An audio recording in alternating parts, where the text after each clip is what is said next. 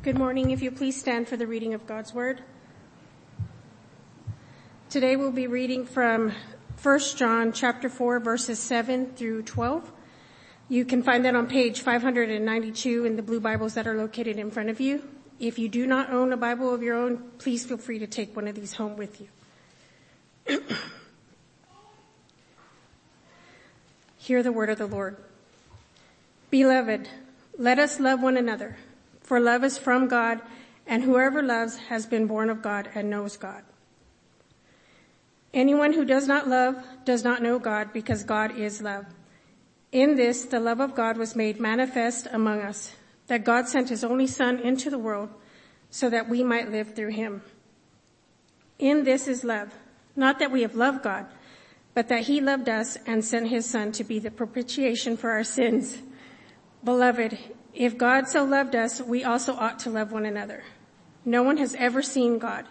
If we love one another, God abides in us, and his love is perfected in us. Thus says God's word.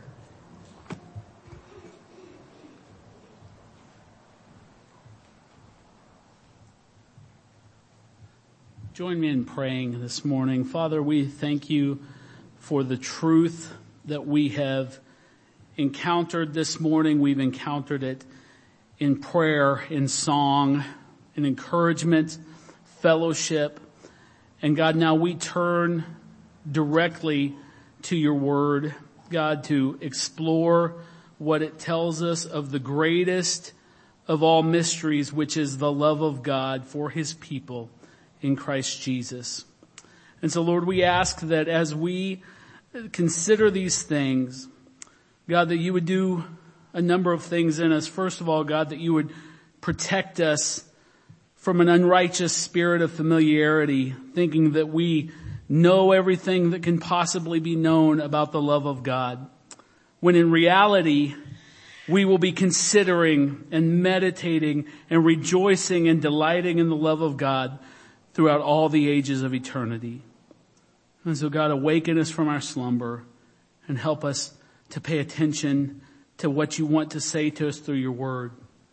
God, we also pray that as our text tells us this morning, that in our reflection on the love of God for us, we would become agents of the love of God among us, Lord. That we would love those, God, who you want to set your love upon, Lord, and call those who are even our enemies to repentance out of love for them. So God, we thank you for this. God, I know that if this is the greatest mystery, God, of all, I am very ill-equipped to righteously and rightfully present it to your people. And so, Lord, I stand before you asking for your help and ask you to just strengthen me, that I would be able to do something, God, that in surrender to you, Lord, that would bring glory to you and that it would be reflective of your majesty. We ask all this in Jesus' name. Amen. You can be seated.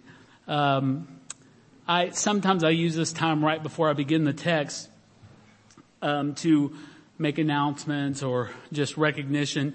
And I want to say something that I am woefully behind in saying, that I don't know if you guys pay attention to our grounds, but our flower beds had just gotten just wildly out of control. I mean, there were trees that were not planted by us growing in our flower beds. It was pretty pathetic.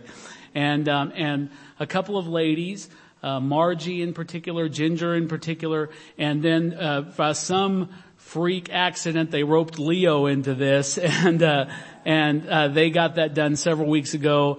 And I got to give credit also to Justin. He reminded me of this fact, and said, hey, you really ought to thank those ladies and Leo. And I definitely wanted to do that. He told me that several weeks ago, and then I took a 2-week break from preaching, so I did not have the opportunity. But I want you guys, when you see them in the hall after service, just to thank them for that. That was something that they just did out of the goodness of their heart and the time that they had, that they contributed to do that. So I didn't want to be remiss by not mentioning that. So thank you for that, ladies and Leo. It's kind of like Charlie's Angels or something around here, but okay, let's get into the word, shall we? So we are continuing in our ongoing series on the attributes of God. Last week, we kind of made a transition. We were talking about elements of the wisdom of God, the knowledge of God. And then Gabriel last week took us through the foreknowledge of God that is kind of connected to that. What the foreknowledge of God does, it takes us on a bridge from the wisdom of God across to the love, the goodness, the mercy, the grace of God, which are some of the things we'll be exploring in the next few weeks. So in this week in our ongoing series on the attributes, we're going to focus on the one attribute that everyone seems to fixate on. Doesn't matter if they are faithful Christians, church attending, or if they are just, somebody out in the world. Everyone loves to talk about the love of God. Culturally, it's become the love of God has become far less of a theological assertion or affirmation as much as it is just a cultural cliche. It's a cliche to speak of the love of God as some kind of universal truth that applies to every person on earth without any discrimination. But when we speak of the love of God, it's so vital that we distinguish exactly what we mean by that terminology, so as not to lead people astray, or worse yet, to lead ourselves astray. So there are a few things that have to be considered. First, we have to consider what the Bible teaches us that the Lord loves. The Bible's clear on some of those things. So I did the simplest way to do research on this that I possibly could. I went to Bible Gateway, the website, and I just typed in quotes, the Lord loves. Just see what scriptures would pull up. And when I did that, I found 7 verses in the Bible that basically all 7 of them combined tell us 2 things about the love of God. It tells us that God loves His people. In some verses it's noted that His people are noted as Israel or the righteous. Sometimes they're noted that way. And this would imply that His, not just Old Testament Israel, but His people in general. God loves His people. Aren't you glad of that fact? But it also tells us that God loves justice. When we flip over to the New Testament, we are told that the Lord loves a cheerful giver. Now, I figured, so that didn't give me a whole lot. What if we flipped the script and did a search for what the Lord hates? Because generally, if I know what you hate, I will have a better understanding of what you love, right? So when I did that, I found a few things. First of all, Deuteronomy states that the Lord hates idolatry. And then we come to this fairly lengthy passage, about 4 verses here in Proverbs 6 you may be familiar with, starting in verse 16. There are 6 things the Lord hates, 7 that are an abomination to Him. He hates haughty eyes, a lying tongue, hands that shed innocent blood, a heart that devises wicked plans, feet that make haste to run to evil, a false witness who breathes out lies, and one who sows discord among the brothers. Now we get a very clear picture there of what God hates, but do you see what I'm saying? By looking at those and kind of looking at the photo negative, you get a pretty good picture of what God loves. In these verses, we can see that God clearly loves biblical worship. If He hates idolatry, what does He love? Biblical worship, as He is prescribed. If He loves it when that worship honors Him. He loves humble eyes, a humble look. He loves a truthful tongue. He loves hands that minister healing and blessing. He loves a heart that devises holy plans. He loves feet that swiftly run to do good. He loves a truthful witness. He loves agents of peace within His household. So we learn a lot about the love of God and what it's like when we understand what God delights in. But this doesn't tell us everything about the love of God. One thing that is very important, or actually two small facts about the love of God you need to know, that His love, the love of God, we always like to talk about, like I said, I've seen the most depraved individuals shouting and screaming, God is love, God loves everybody, we're all God's children, etc., etc. But the love of God never, ever silences or edges out any of His other attributes. Because He's God, all of His attributes exist in full power. We talked about this way at the beginning of the series. In full power at all times. There's never a diminishing of His one attribute so that He might exercise another one.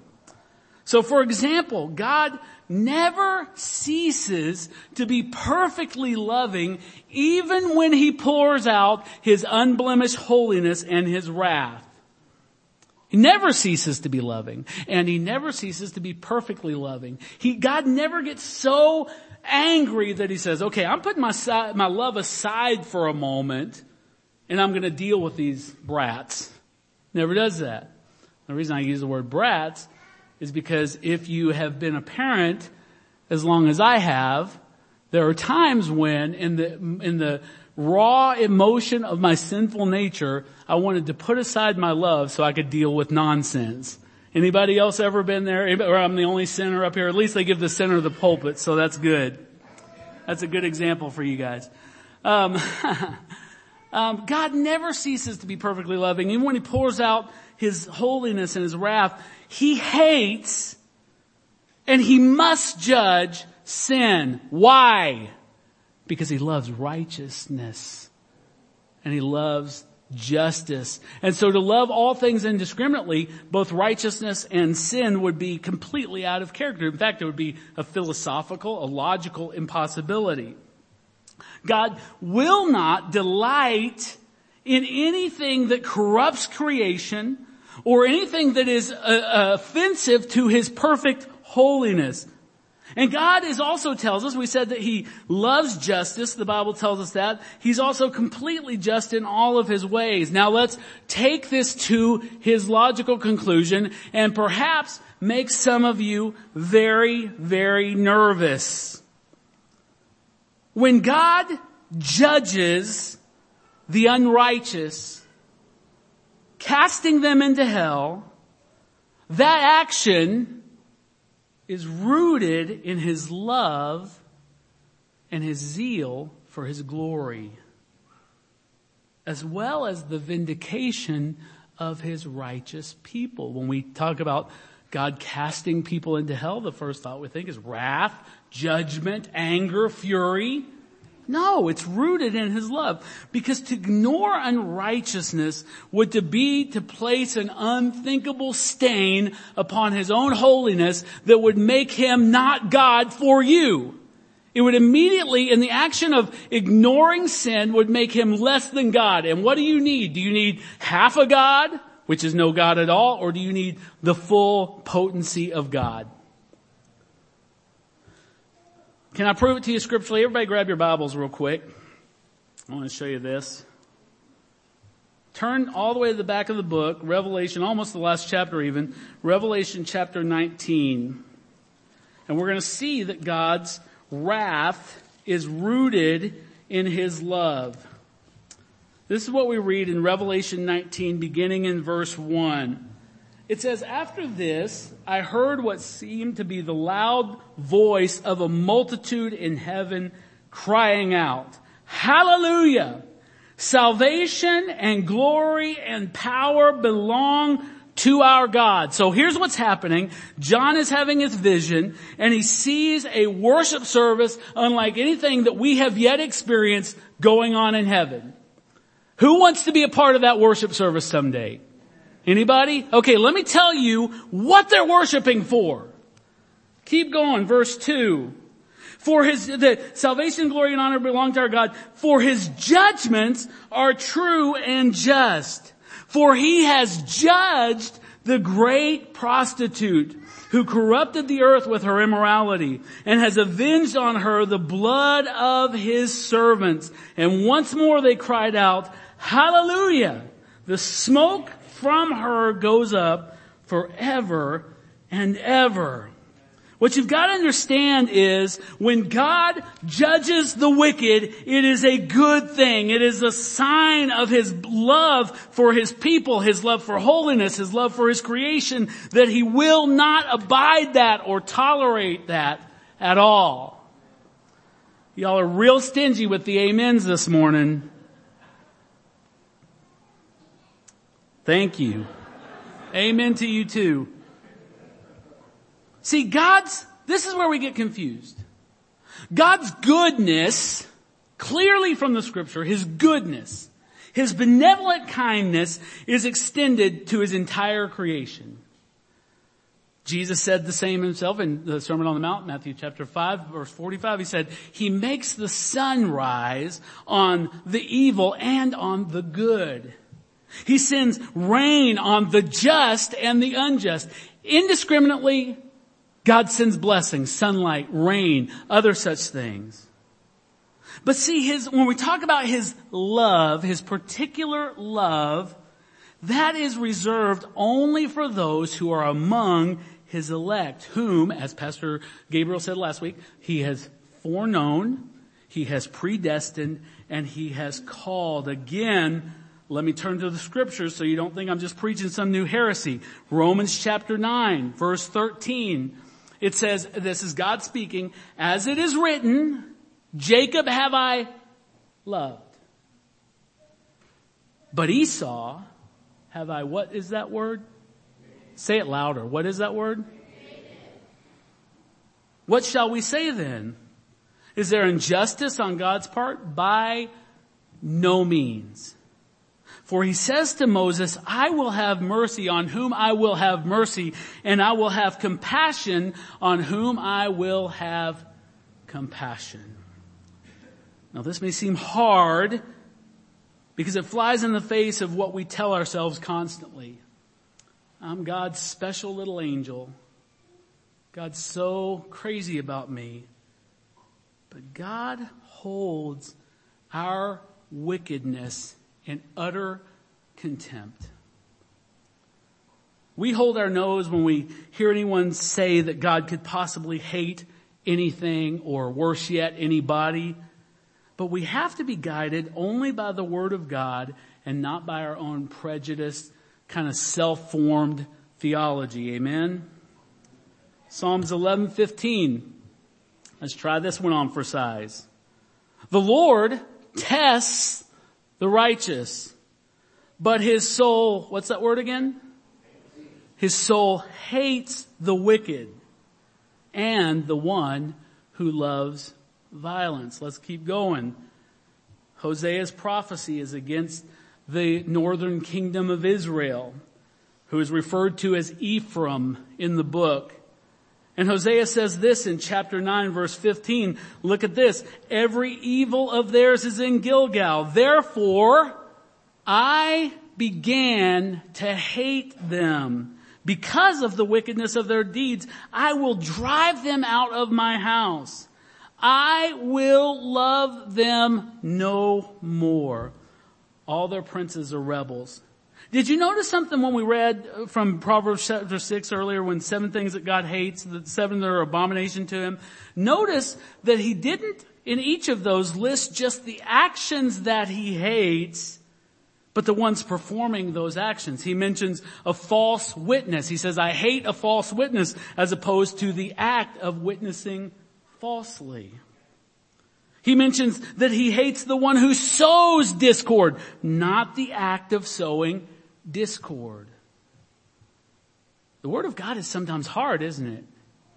It really is. It's difficult. The other thing we have to do when we look at the love of God is we have to make a clear distinction between those who have been redeemed through repentance and faith and those who have not been. And as Jim so eloquently pointed out, this is not in reference to the law, it's in a reference to the Lord's sovereign choice. But if we're not believers, these reflections on God's love and His hate should give us pause before we confidently boast of how God loves us. Let me ask you a a self-reflective series of questions. Are you wicked? I know you're not right now. But where were you when no one was looking this week? Are you wicked? Are you violent? Do you love to assert your will and dominate people? Are you lovers of evil? Do you celebrate things that the Bible does not celebrate? Are you a proud liar thinking you're fooling everyone around you? Are you a divisive gossip? Let me tell you something, because I love you. You are right now under the wrath of God.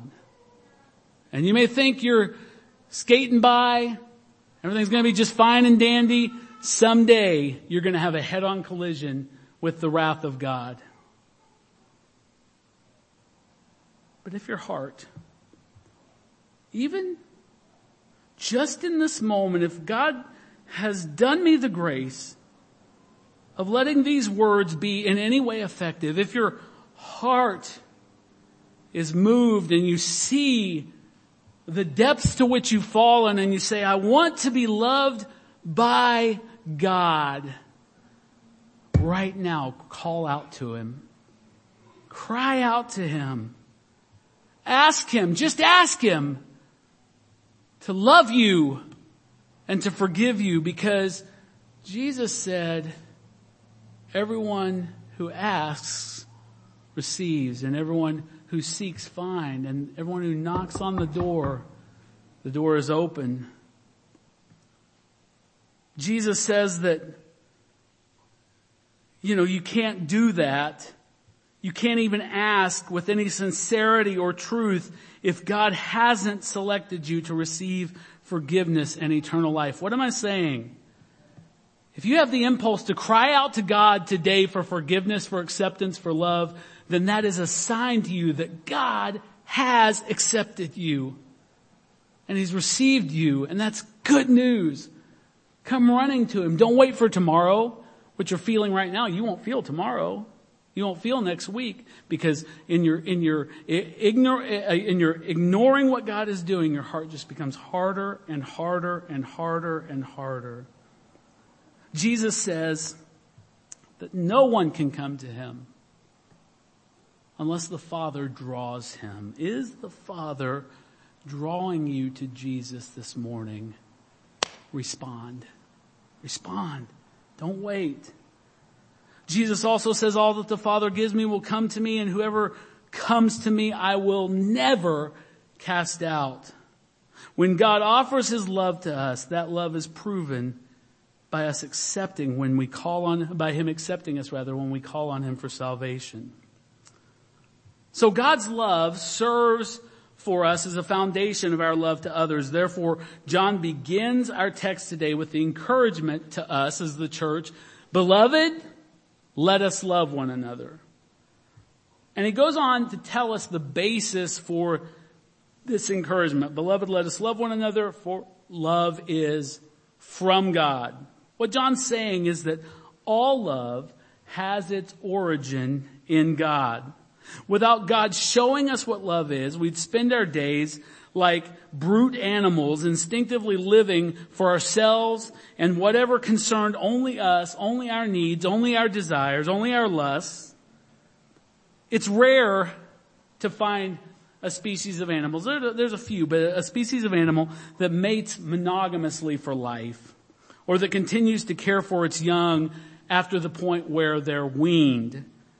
But God's model for His image bearer was to be rooted not in survival alone, but in love. That one man and one woman would be joined together in love for life, raising their children with patience, love, wisdom, far beyond the time when the child can fend for themselves.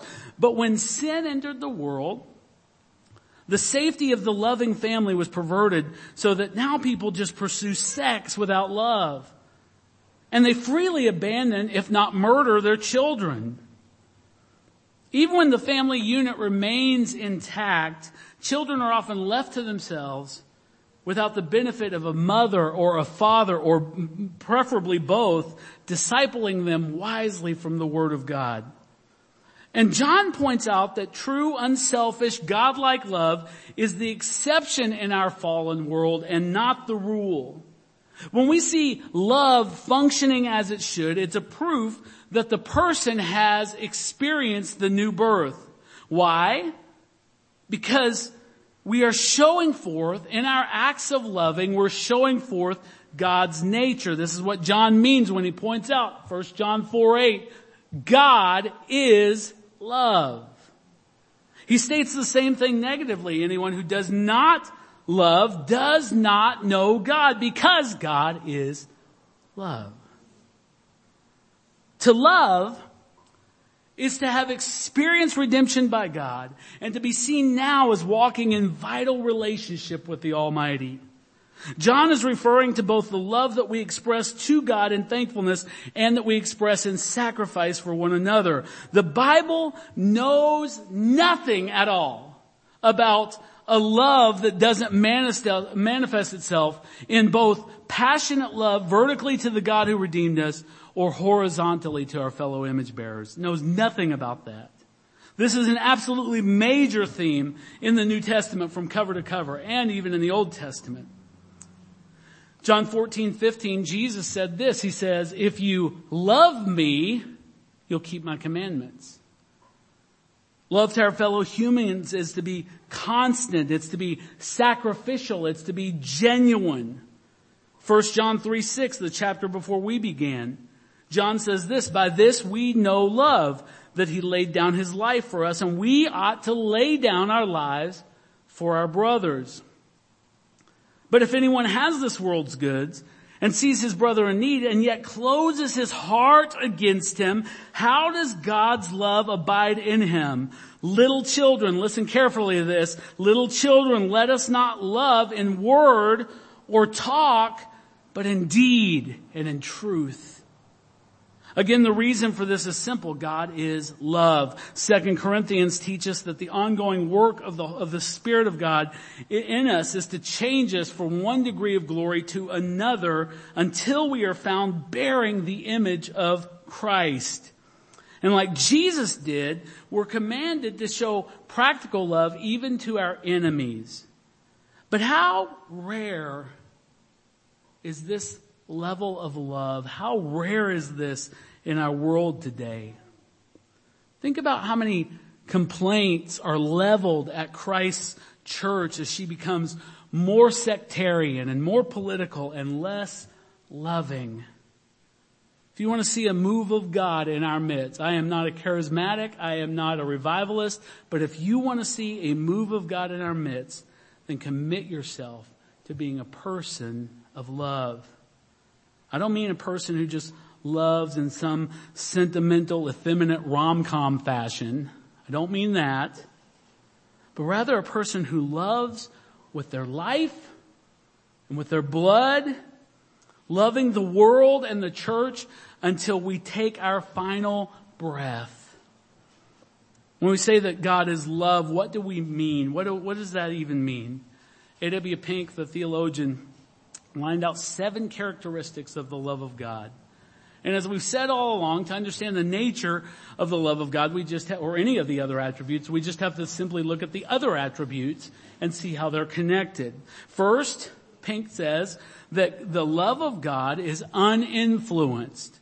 There is nothing in the object of God's love that can make him love any of us. There's nothing in us. There's nothing in us that can make him love us more than he already does, or to make him love us any less than perfectly. Isn't that a huge relief? If we were always trying to maintain or work the system of God's love, we would be, of all men and women, most miserable. It's not your great faith. It's not your good works. It's not even your sin that was paid for on the cross once and for all, nor your small faith that makes God love you more or less. God gives his love freely out of his good pleasure. No one receives his love, receives his love earns it or deserves it at all. We take great comfort in that fact. I'm not earning anything. I certainly am not deserving anything, and yet it has been lavished upon me. Thank you, Jesus. God's love for us never grows or diminishes, but Hebrews says that in love, God disciplines all of us because he's unwilling to leave us in a polluted state. Why? Because he loves us. The Bible says the Father disciplines the Son whom he loves. Next, God's love is eternal. Ephesians says that he chose us in Christ before the foundation of the world was laid. And then, that speaks of what we call eternity past. But then in Jeremiah 31:3, he says, I have loved you with an everlasting love. Therefore, I've continued my faithfulness to you. God's love will last untarnished through all the ages of eternity in heaven. God's love is also sovereign. As we have said, Romans 9, he'll have mercy on whom he'll have mercy, compassion on whom he'll have compassion. His love can't be bargained for or demanded by the creature. God's love is infinite. It's bigger than you will ever know. I don't mean before you die. God's love is bigger than you will ever know. When you've been dead and in heaven a trillion years, you still will not grasp fully the magnitude of the love of God for you. It's bigger. He is loving you right now around the clock in ways that you will mostly remain completely unaware of. Everything he allows in your life is only because of his goodwill toward believers. And Paul says in Romans 8 that nothing can separate you from the love of God in Christ Jesus. God's love is immutable. Nothing can change his love for you. His love is holy. Only a holy God could redeem those who were once subversive to his will and forgive them and make them not only his willing servants, but his friends and his sons. He does this all without ever jeopardizing his glory. And lastly, the love of God is gracious. Pink says that Christ died not to make God love us, but because he did love his people. It wasn't the death of Christ that made God love you. It was God's love for you that sent Christ to die for you. Uninfluenced, God eternally, sovereignly, infinitely, immutably, and in perfect holiness loves his people. There's only one necessary evidence for the perfect love of God towards his people. Verse 10 in our text today says, and this is love, not that we've loved God, but that he loved us and sent his Son to be the propitiation for our sins. Romans says, no one seeks after God. So it's impossible to think of that any of us would have ever loved God by some perceived freedom in our own will, or that we could have even had that capacity to love God if he had not loved us first. Later on in the same chapter, John says that. He says in verse 19, we love because he first loved us. My ability to love God springs from the root of his love for me. Charles Wesley's hymn shows the wonder of God's love revealed in Christ. Died for me who caused his pain, for me who him to death pursued. Amazing love, how can it be that thou, my God, shouldst die for me? Isn't this the affirmation of Jesus to Nicodemus, John 3:16? For God so loved the world that he gave his only Son. Whoever believes in him should not perish, but have eternal life. God did not send his Son into the world to condemn the world, but in order that the world might be saved through him. That's love. What could have compelled the spotless, undefiled, eternally existing Son of God to become a man? To render perfect obedience to God's law on our behalf, to suffer the full wrath of God on our behalf for all of our sinning. What could have compelled that if not for the perfect, eternal love of the triune God for us? What other explanation could there be? What did he possibly have to gain for all of his obedience and his suffering? Well, you don't have to doubt that because the Bible tells us. He was motivated by nothing more, nothing less than perfect love for his Father. But that wasn't all he loved. He had perfect love for the promised inheritance of a people for himself. Love is at the pulsating center of every movement of redemption's story. We should meditate on this often. We should rejoice and glory in it like the Apostle John. He thought about it a lot. If you look at John's writings, he refers to himself frequently as the beloved disciple. He says, I'm the disciple that Jesus loved. Do you belong to Jesus by faith and repentance this morning? Do you? And then guess what? You're the disciple Jesus loves. You are the beloved disciple. So stop walking in shame and fear of rejection by him. He knows your weakness. He knows your stumbling. He knows your failures. And yet he has set his unchanging, everlasting love on you. What other effect should this truth produce in us? Well, verse 11 says, Beloved, if God so loved us, we also ought to love one another. God has forgiven us in Christ. We ought to forgive each other without delay, without holding grudges. God has accepted us in Christ, but despite our many frailties, despite our many weaknesses, we should accept our struggling brothers and sisters with patience and encouragement. In short, God has loved us regardless of how undeserving we were of such a bountiful gift. We should love each other as well. What possible excuse could we offer to our loving God for not doing so? What debt could your brother or sister owe to you that doesn't shrink down to a tiny microscopic size in light of what you owe God? What frustration could your brother or sister incite in you that is worse than what you could have caused God? Looking at all your rebellion and your sin. And yet God forgives. He supports, He encourages, He blesses, He strengthens, and He endures with us with patience. What is your excuse? What's your excuse? None of us can proffer any such excuse that will be less than dishonoring to God. God looks at your life and He says, it is finished. You are forgiven. You are redeemed for all eternity. Now go and forgive others. And you say, well, you have no idea, God, what this guy did to me.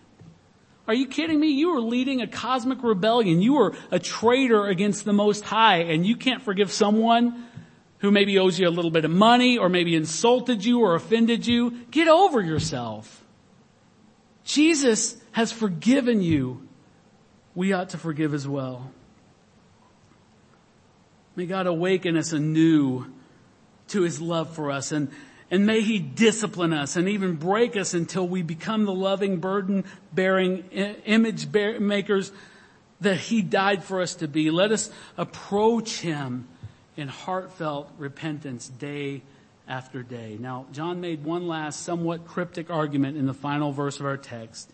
In verse 12, he says, no one has ever seen God. Now, what on earth does that have to do with love? He's echoing something he had already written in John chapter 1. When he says no one has ever seen God, in echoing the sentiment, his point is that God isn't observed. He isn't heard. He isn't felt through human senses in this life. How then will the world that's dying without God ever see, ever experience God? John gives us the answer. If we love one another, God abides in us, and His love is perfected in us. See, the world sees God only in the love we have for each other and for them. Jesus said, by this will the whole world know you're Christians when you have love one for another. Said nothing about your church. Said nothing about your giving. Nothing about your piety. He said it was your love one for another that demonstrates to the whole world that you're Christians. Failure to love is a dereliction of duty in our call to proclaim Christ to the world. What you say with your lips, with your mouth, is important. But it is absolutely meaningless without genuine love that backs up your preaching, that backs up your declarations, that backs up your testimony. Paul says without love, you are reduced to just being a noisy gong, to being a clanging cymbal. It's just chaos and noise, and there's way too much of it in the Christian world today. Amen?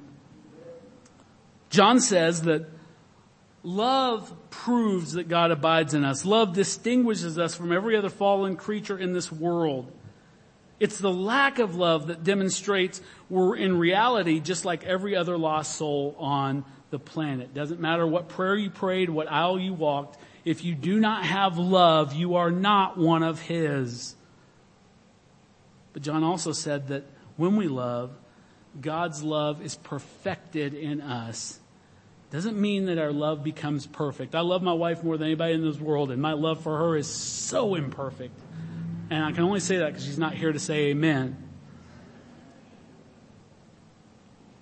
This doesn't mean that our love becomes perfect. It means that there is no better reality of the love of God for His people than when His people actually love. May God make it so with every one of us who truly belong to Him. Would you stand with me?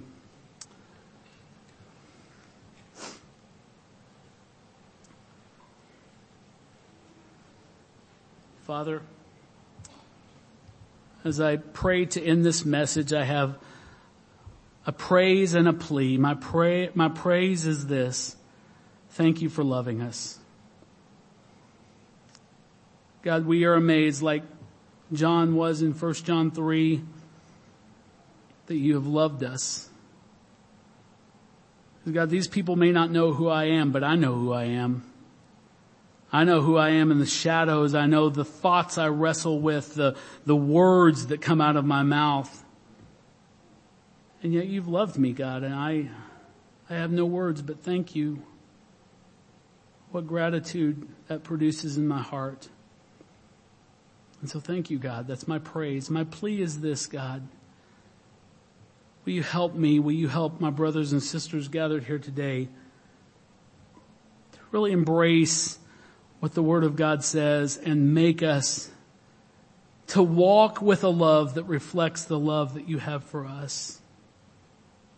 God, we can't do it without you. We can't work it up. We can't white knuckle it, God. We've got to have your help to be the kind of loving people that show Jesus to the world in any meaningful way. So Lord, we surrender ourselves today in repentance and faith, and we ask you to do your divine work in our heart and make us what you want us to be. In Jesus' name we pray. Amen. We can have our communion workers come and help us serve at the table. What can I say about the table this morning after a message on the love of God is that Jesus in His graciousness left us this symbol of His broken body and His spilled blood so that we would remember as often as we come to this table His gracious love for us. And so when you come today, if you're a believer in the Lord Jesus, come and receive these elements, not as a routine way that we end our services, but come with thankfulness in your heart. Praise for the fact that Jesus loved you. And as we would say in our vernacular, He put His money where His mouth is by placing His body on the cross for you. And so come with fresh thankfulness for the love of God. If you're here and you do not know Jesus Christ, please take heed to the call that I made to you to believe today. But if you have not yet done that, or if you need to talk and ask questions to myself or Gabriel, then we're here for you. But don't come to the table. This is something that biblically is reserved only for believers. And in fact, so sacred it is that that the Bible says that those who eat and drink unworthily actually eat and drink condemnation, drink judgment on themselves. And so we do not want to place you in that, place your soul rather in that precarious position. So please heed that warning. But if you're here, if you know the Lord Jesus, if you're one of His, been redeemed by Him, then come with gladness in your hearts, thanking Him for the love of God. Come receive these elements, and in a moment we'll take them together after you return to your seats. Paul writes for us in 1 Corinthians 11, "For I received from the Lord what I also delivered to you, that the Lord Jesus, on the night when He was betrayed, took bread. And when He had given thanks, He broke it, and He said, 'This is my body, which is for you. Do this in remembrance of me.'" Let's take of the bread together.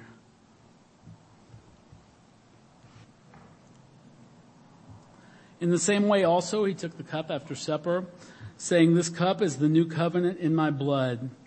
Do this as often as you drink it in remembrance of me. For as often as you eat this bread and drink this cup, you proclaim the Lord's death until He comes." Let's take the cup together. Now let's pause for a moment, giving thanks to the Lord for His bountiful gift. God, we thank You so much for the blessings of grace, the blessings of Your foreknowledge, the blessings of Your predestination, the blessing of Your calling, the blessing of Your justification, and the blessing, God, of Your glorification. We thank You, God, because we know, had You not set Your love upon us, none of this would have been possible. It's not fruit that we could have produced on our own. We needed a Savior.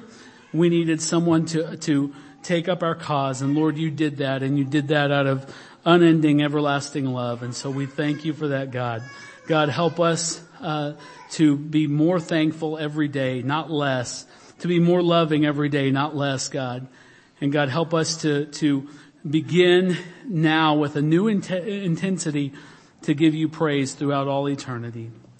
In Jesus' name we pray. Amen. If you would place your hands in a receiving position, I just want to announce this benediction over you. "For I am sure that neither death nor life, nor angels, nor rulers, nor things present, nor things to come, nor powers, nor height, nor depth, nor anything else in all creation will be able to separate us from the love of God in Christ Jesus our Lord." In the name of the Father, in the name of the Son, in the name of the Holy Spirit. Amen. You're dismissed.